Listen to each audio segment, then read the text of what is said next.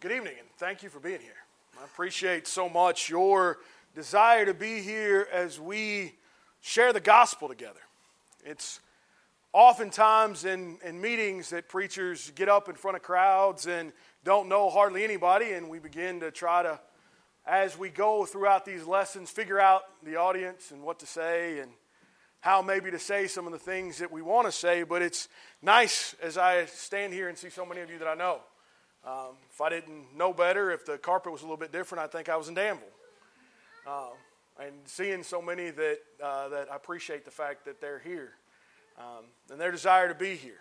Appreciate Josh McKibben making his way all the way up from Somerset. He's got, I'm sure, many other things he could be doing, but I'm glad Josh is here. And Jim from Georgetown, who came and was here with you last night, and I'm sure did an excellent job to be here too. There's so many of you that I've known throughout the years from different places, and I'm just so thankful that you're here. It means the world to me to be able to be with you and to be able to study various topics. And this one is different. I don't know. I was thinking as Kyle and I were talking about this series of lessons and what you all wanted to cover here in this week. It started off, I think Kyle sent me a list of like 72 topics and said, hey, pick one of these. And as I started screening through them and looking at them, I got a text a day later that said, nope, never mind, there's just one. I said, okay. So as he gives me this, I start thinking about it, and I start to wonder, in all my life of preaching and all my life of hearing the gospel, I don't know that I've heard this sermon. I don't know that I've ever sat and thought about racism as an issue.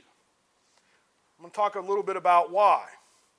I grew up in Cincinnati, Ohio, in a congregation of about 100 to 120 that was about 50% white, 50% black. I honestly didn't know any better that we were different. Honestly, in the congregation I grew up, my closest friends came from all various backgrounds and loved me and supported me and took care of me, regardless of what we looked like, what we thought about, what our backgrounds were. Simply because we were all really the same. But you turn on the news, and there's Ferguson. And as the fires finally burn out in Ferguson, then Baltimore starts. And there was a verdict in Cleveland a couple of days ago with more violence that they thought may happen. And we open our eyes outside of just maybe where we are or what our own experiences are and see that as a country, as a society, we've got some issues. And some issues that we need to talk about, that we need to discuss. I thought maybe I haven't heard this sermon because racism doesn't happen within the Lord's church. Because as the Lord's church, we're one body, and surely nowhere in the Lord's church would there ever be place for racism. Google's not your friend when you think things. Because you Google racial issues in Church of Christ, and you'll find some fun stuff. Fun's not the right word for that. Some bad stuff that was written about segregation and white preachers holding white meetings and black preachers holding black meetings and how the two should never commingle together. And with tears in my eyes, I read articles and gospel papers written all about this stuff throughout the 30s, 40s, and 50s. I said, well, that was the 30s, 40s, and 50s, right? We've come a long way since then. So I got on the phone and I called some of my friends that have been in various parts of the world. And unfortunately, they tell me that racism's alive and well today. In churches of Christ. In Kentucky. In Alabama. In Texas. In North Carolina. Why? Why is this an issue? Is racism new? Is it just a United States thing? Did we invent this whole thing based on our history of what we went through in the forming of this country? Well, no. You know, when I dig around in my New Testament, racism was alive and well in the New Testament. How could that be? How could we see racism in the New Testament? We don't ever see them talk about colors, do we? I don't ever see them saying that, you know, this is white only or black only or Hispanic only or minority only here or there. But no, what do we see? We see Jews and Greeks, don't we? We see Jews and Gentiles, don't we? This wasn't just, and I think in a lot of ways we want to paint this picture that, well, yes, but we know the story behind that, right? The Jews were God's chosen people because they were to bring about the Christ, and we paint this history of, we knew that, and that was all the focus and the mission. But I want you to listen to Matthew chapter 5, verse 47. The word Gentile here is used as a slang derogatory term. Listen to what Jesus says. And if you greet your brothers, what more are you doing than others? Don't even the Gentiles do that?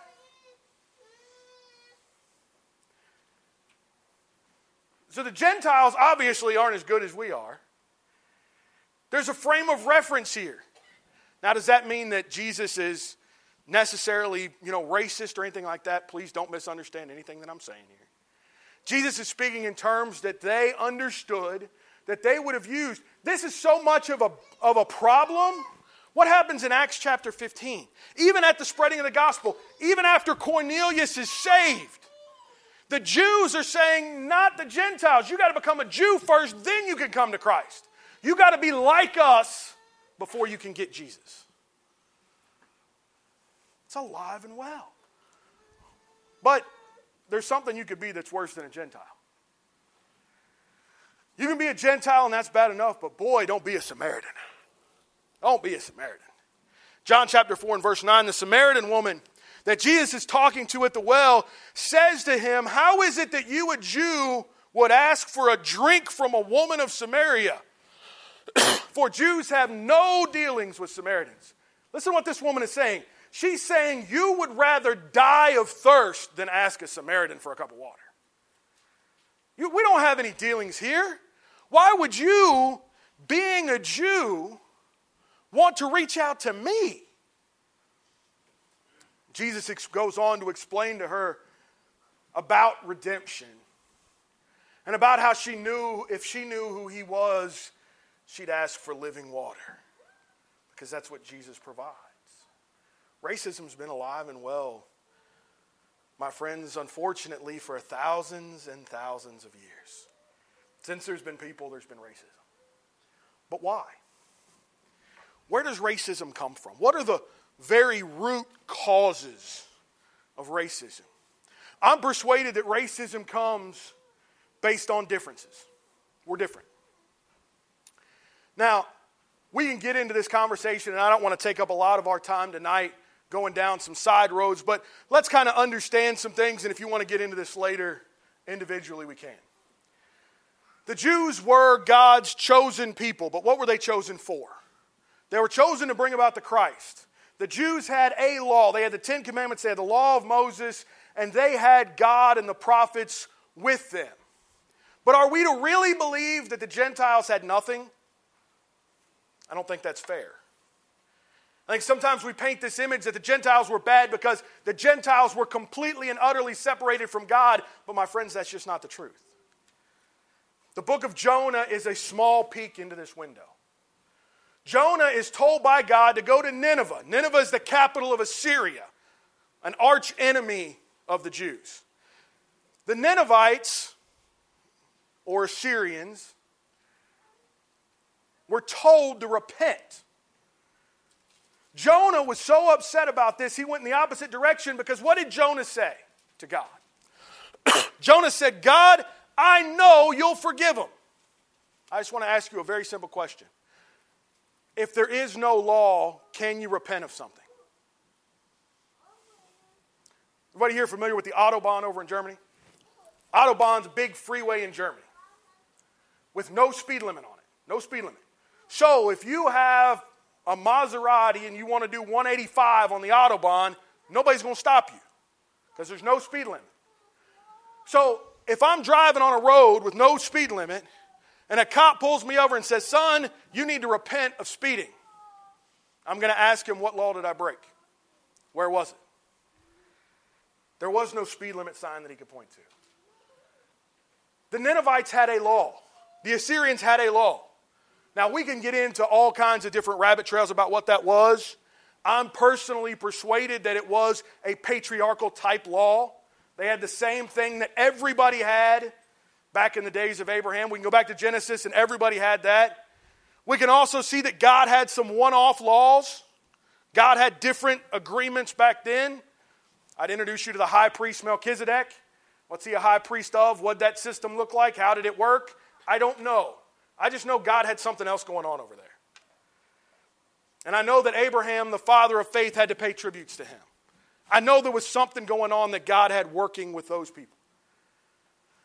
So these Gentiles that were different, that had a different law, a law from God, a law maybe patriarchal or written on their hearts, or however God did that,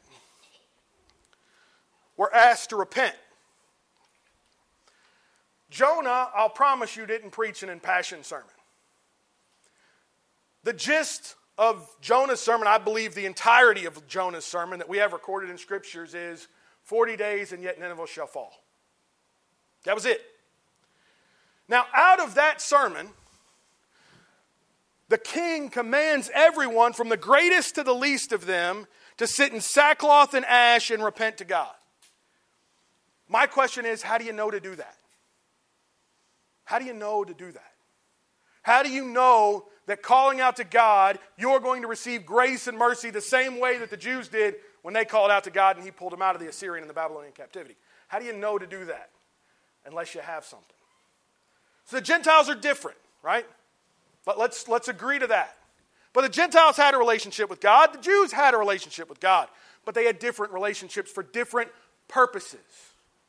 Many of the minor prophets talk about the fact that on Mount Zion, God will call out and gather all of his children in. All nations, everywhere. Jews, Greeks. All of us will be gathered in. But these differences can divide us. You don't look like me. You don't talk like me. You don't act like me. Maybe we're not on the same socioeconomic level. Maybe we don't have the same level of education. And we can look at the outside of the person and find 100 reasons that we're different. But I'd argue that all of us would find those same 100 reasons, whether it was skin color, socioeconomics, or anything else. Most of us tonight in this room aren't exactly alike. But those differences, if we focus on them, can divide us or they can strengthen us. I've wondered oftentimes why. Why God asked us to come together and assemble. Does God need us to be here tonight? No. Need that? Could each of us individually, within ourselves, within our families, come to God and have access to God at home on the couch? Yep, absolutely. Do it most nights. Why are we here, though? Why would God call all of us to come together if it's not for the fact that we need each other? The fact that all of us in our differences, I'm persuaded, are like puzzle pieces. All of us have some parts that help others, and we have another part of us that's a hole that needs somebody else in it. I'm convinced and persuaded that the reason why we're different, socially, emotionally, externally, is because we need those differences to be stronger, to be who we ought to be. But if we focus on our differences, it'll divide us. I'm also convinced that most differences that are external cause us to overlook internal similarities. That when we look at the outside of somebody, when we look at the external person, we lose sight of who they are on the inside. You know the old adage, you don't judge a book by its cover? There's a lot of books with terrible covers that I've read that weren't so bad. There are a lot of books with really good covers that I really wish I wouldn't have read. But it happens. We make snap judgments in time. I'm convinced that these roots of what divide us, the focusing on things that, let's be honest, don't really matter. But they stand out. They're the first thing we see. They're the first thing we notice. They're the first thing that we immediately start to calculate. Cause us to never ask the internal question. Never ask, do you hurt like I hurt?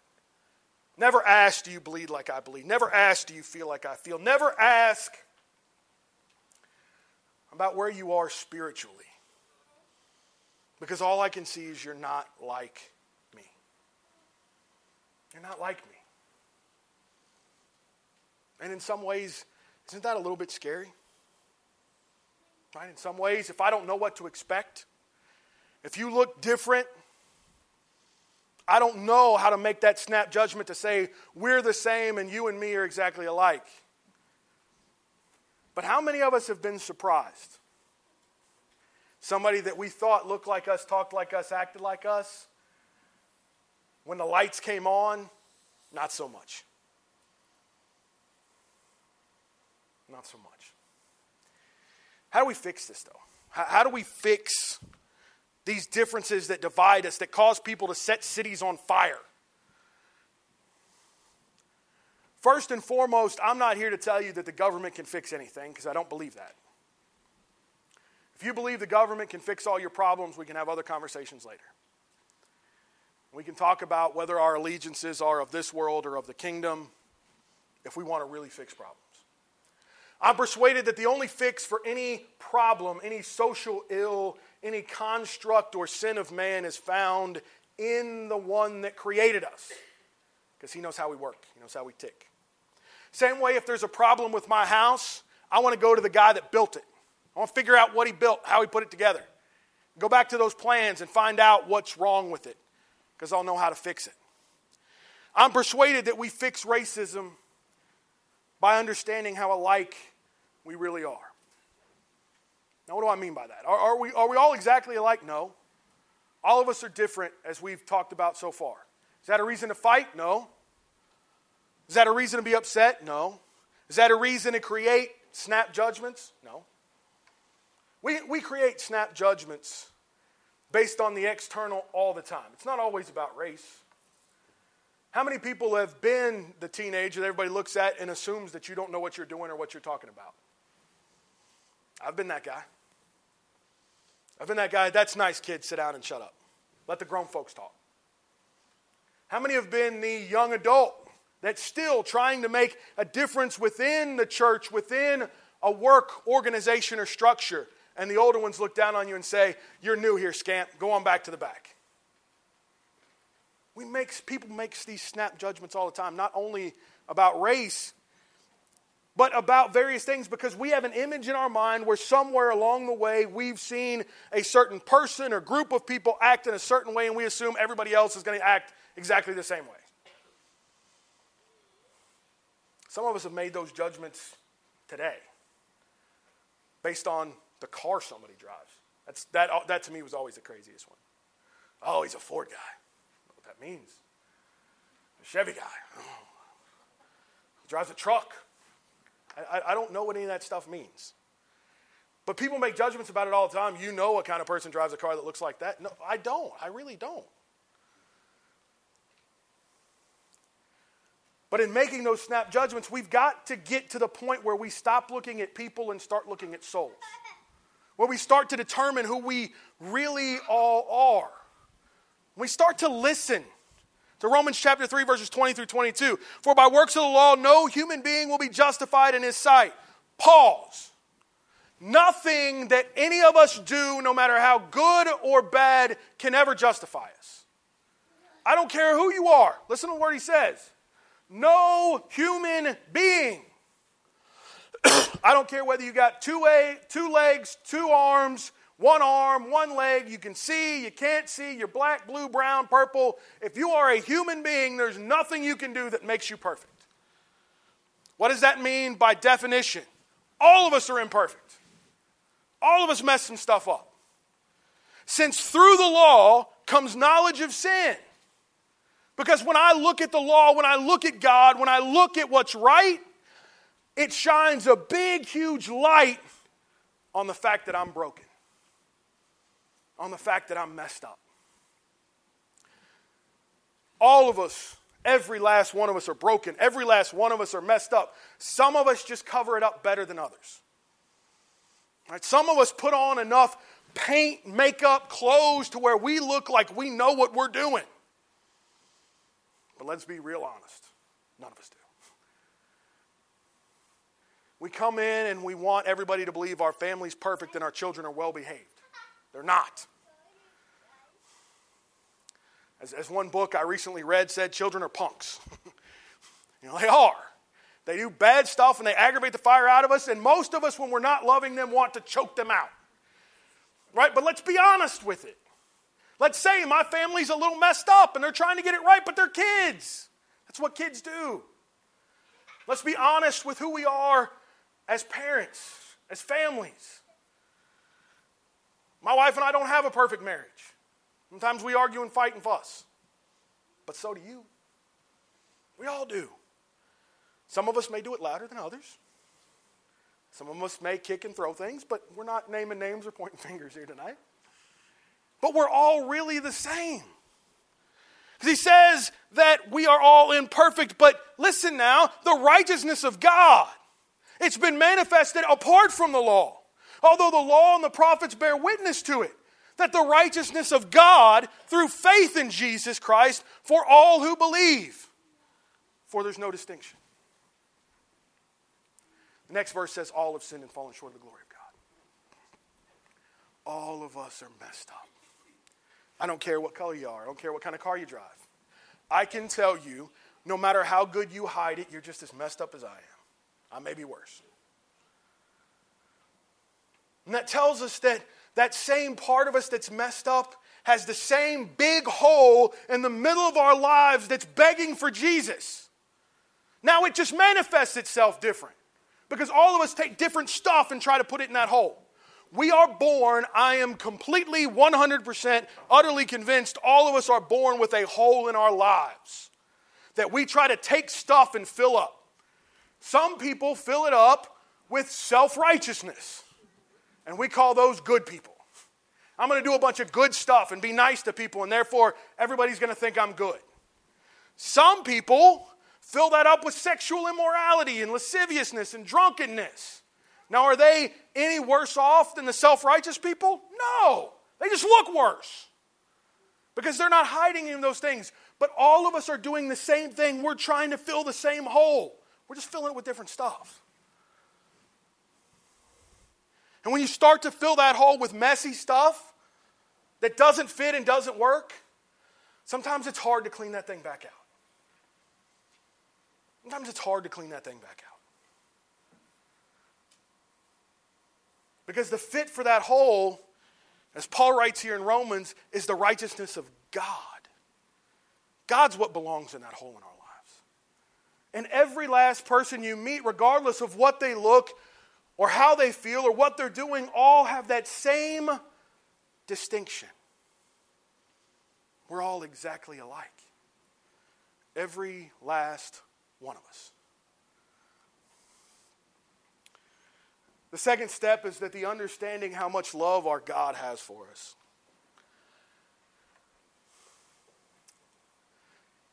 This fact, I'm unequivocally persuaded, is the biggest misunderstood thing in the world.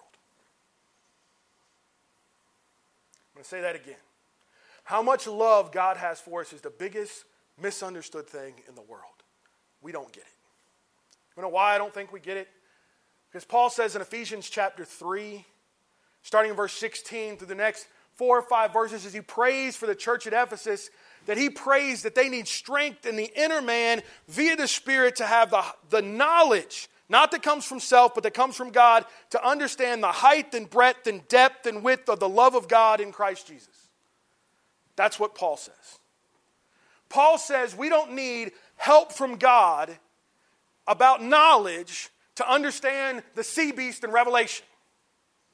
He doesn't say that.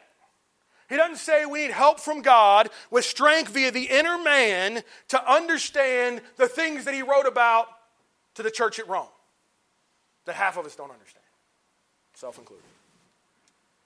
He doesn't say any of that. He said you need help to be able to get how much God loves you. Because, friends, it doesn't make sense. It doesn't make sense under any circumstances that God would love us as much as he does. Galatians chapter 3, 27 and 28 says, "For as many of you were baptized into Christ, have put on Christ. There's neither Jew nor Greek, slave nor free, there's male and female, for you are all one in Christ Jesus." The love of God breaks down every barrier, Jew or Greek, slave or free, male or female. It doesn't matter what our distinction or our difference is. That's the point of Galatians 3. I don't care what's different about you. I love you and I want to save you. I'm going to ask you a question and I want you to consider this. When did God know?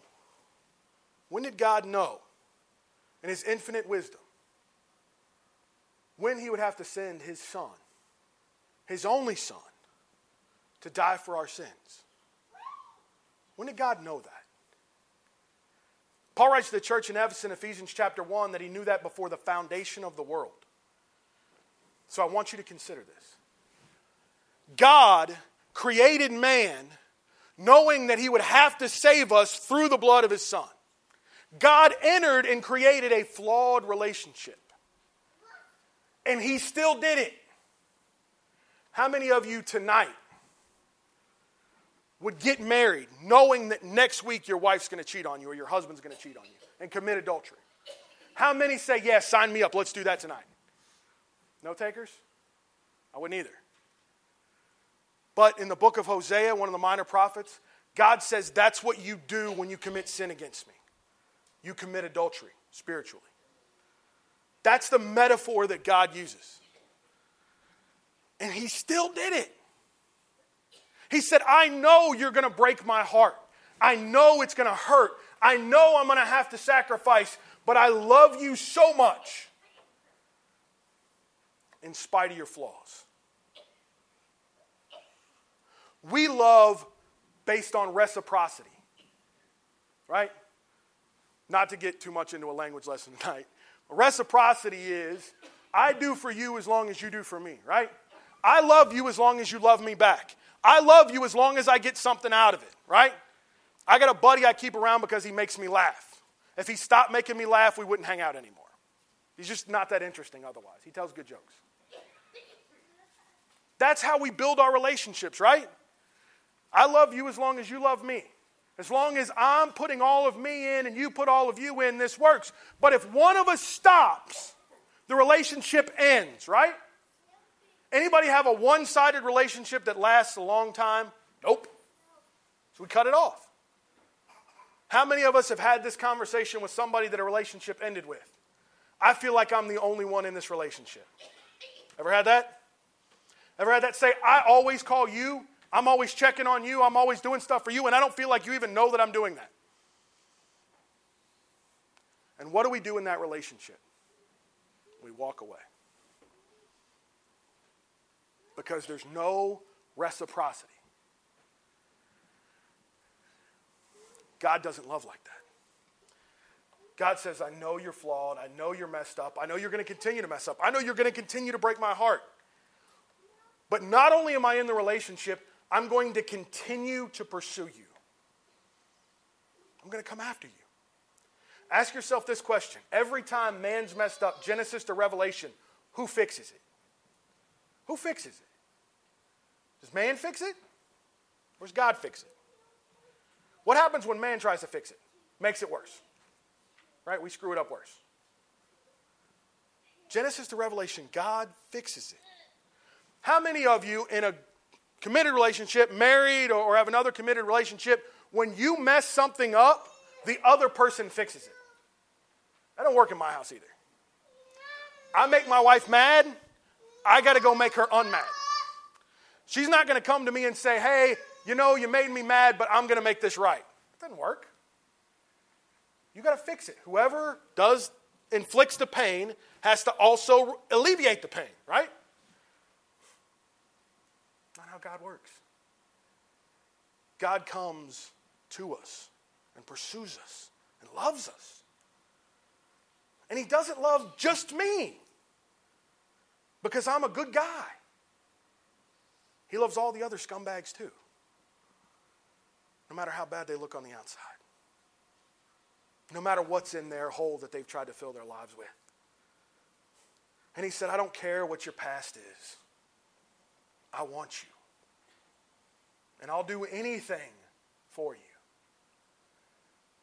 Some people picture Judgment Day, and the scene on Judgment Day is God there with lightning bolts, raining fire from the sky, like some mad totalitarian dictator.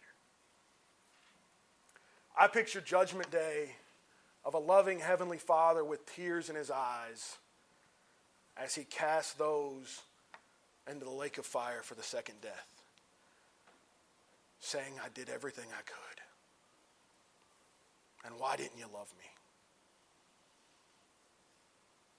That's the love of God in Christ Jesus for all of us. It's amazing that he loves anybody that well. But when I stop looking at people and start looking at souls, I see that soul in the same condition that I was. Lost, afraid, and alone. And had no idea what to do. Even though on the outside I projected that I had all the answers. I got this figured out. I'm good. You're the one that's crazy. Because that's what we project in the moment. Third thing we need to do is we need to understand just how much we need each other. None of us can do this alone. I'm the first one to tell you, standing in front of you tonight, I need every last one of you. Gotta have you. Gotta have you. Because that's what Paul says. To the church at Corinth, 1 Corinthians 12, 11 through 14 says it this way. All of these are empowered by one and the same Spirit. Stop. He's talking about everybody that has gifts. And we're not just talking about spiritual gifts, speaking in tongues, healing, all that stuff. We're talking about every gift that we got. Some of us have a gift of encouragement. Some of us have a gift to talk and present. Some of us have a gift of counseling. We all have different gifts, right? Not all of them are supernatural. He says, who apportions to each one individually as he wills. For just as the body is one and has many members, and all of the members of the body, though many, are one body, so it is with Christ. For in one Spirit we were all baptized into one body. Jews or Greeks, slaves or free, and all were made to drink of one Spirit. For the body does not consist of one member, but many. How many of us can do without some part of our body? Now, before some smart aleck says, what about the appendix? Let's stop. Okay? It used to do something. But I can't do without any of this, even the extra stuff. We need all of it. Can we cut off our hand or our foot or our ear and say that we're at optimum level? No. Because the rest of the body, when we're missing a piece, what does the rest of the body have to do? Compensate. Because we need that piece. Right? So the rest of the body overworks to get that piece. Churches today are overworking because they're missing pieces that would make them better. And those pieces look different than the pieces we already have. Some of those pieces are black, brown, purple. Those pieces are different. And they make us better. We're all very different. One of the things I've gone out to the singing school in Oklahoma that R.J. Stevens and those guys put on a couple of times. What I learned going out there is I love people that think with the other side of the brain than I do.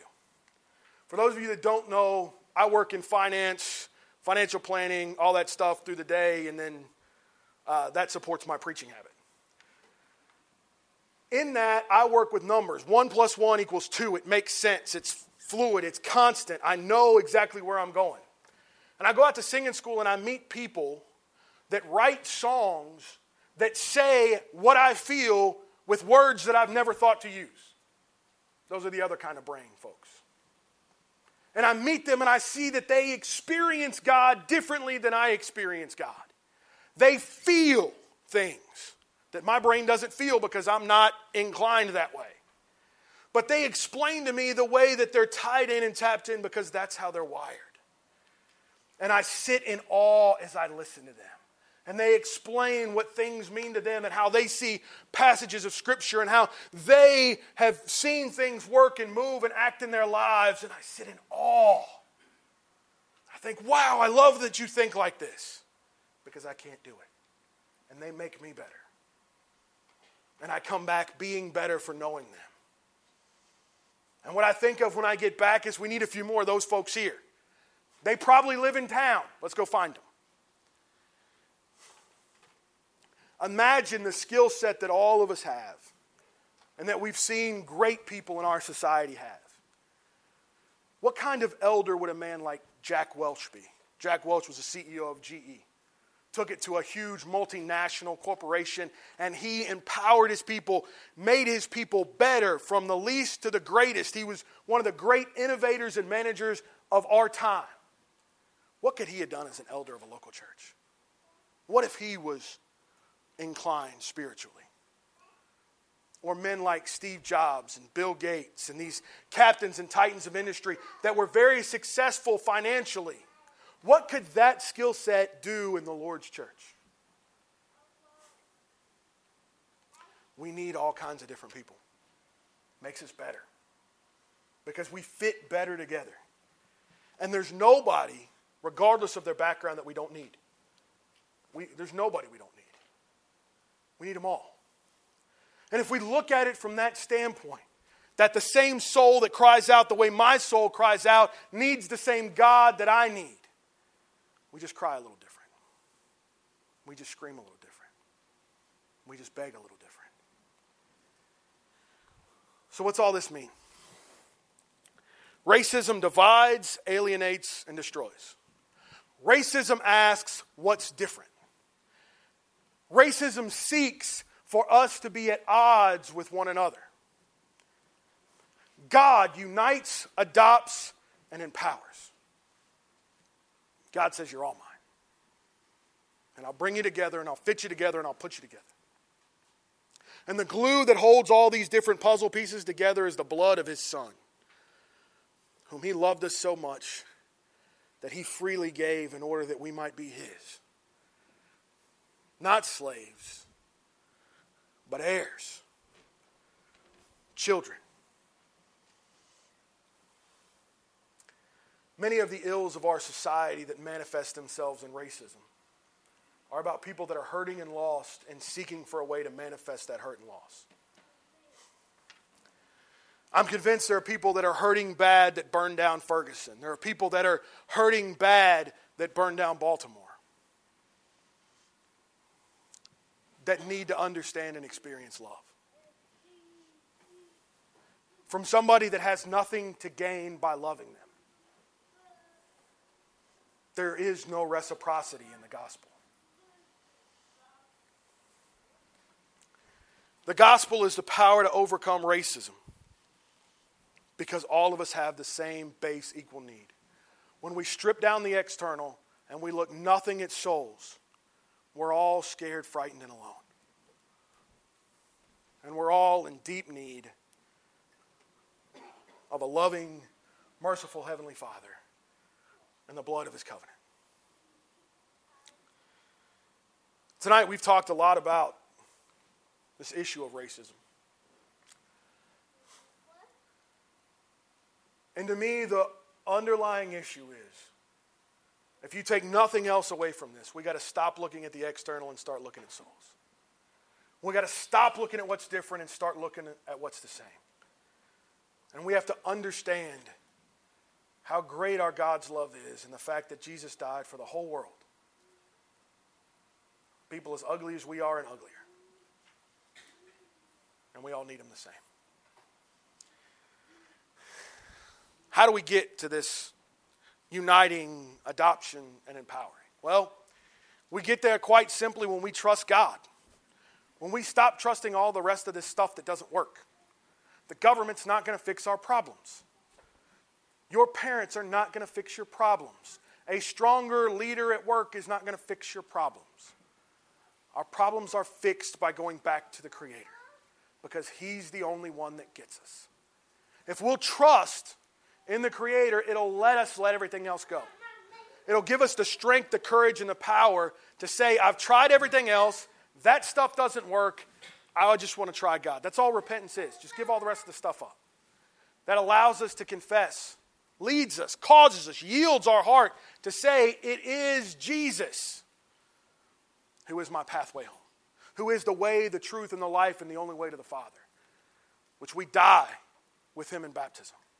Being united in His death, that we might be united in His resurrection, that we can all finally go home and be one. The way it's meant to be. The way God designed it to be. That we walk and talk together. These corruptible bodies are going to put on that which is incorruptible one day. And we'll all gather around that throne together and not think about where we've been, but think about where we are. We rise to that newness of life, longing for that day that we can finally go home. Tonight, if you're not a child of God, all things are ready. Overcome the ills of this world, not with the fixes of this world, but with the fixes of the power of God. And come to Him. If you are a child of God and you've fallen into this trap of loving the world, of caring about things that the world cares about, and you forgot what your focus should be, your trust should be, and how much our God loves you, now's the time. If you sin in a public manner, it's an expedient time to repent publicly, or maybe you just hurt. Maybe when I talked about that big hole in your life, that's what you still got. Let's help you. Let's talk to you. Let's get you where you ought to be, where you should be, and where God wants you to be while we stand and while we sing.